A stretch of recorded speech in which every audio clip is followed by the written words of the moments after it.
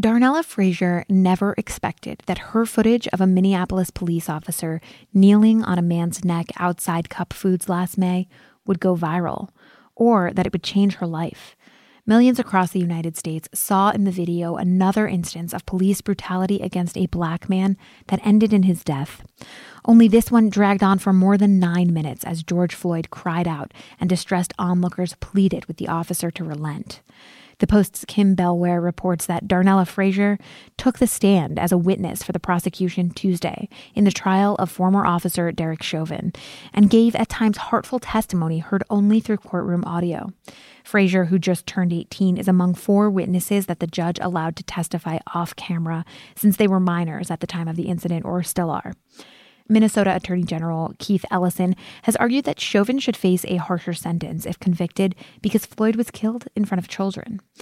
On a cross-examination, Chauvin's defense attorney, Eric Nelson, asked Frazier if the video had changed her life. In a follow-up, prosecutor Jerry Blackwell wanted to know how. He asked, quote, "Would you tell the ladies and gentlemen how your viewing experience and what happened to George Floyd has affected your life?" Frazier drew in a deep breath. She then said, quote, "When I look at George Floyd, I look at my dad, I look at my brother, I look at my cousins, my uncles, because they are all Black. I have a Black father, I have a Black brother, I have Black friends. And I look at that, and I look at how that could have been one of them." Shortly before she was dismissed from the stand, Frazier added that she tries not to blame herself or the other bystanders for what happened to Floyd. She said, quote, "It's not what I should have done. It's what he should have done." She said that while referencing Chauvin seated several feet away in the courtroom. Frazier was the 4th witness for the prosecution since testimony in the high-stakes trial began Monday.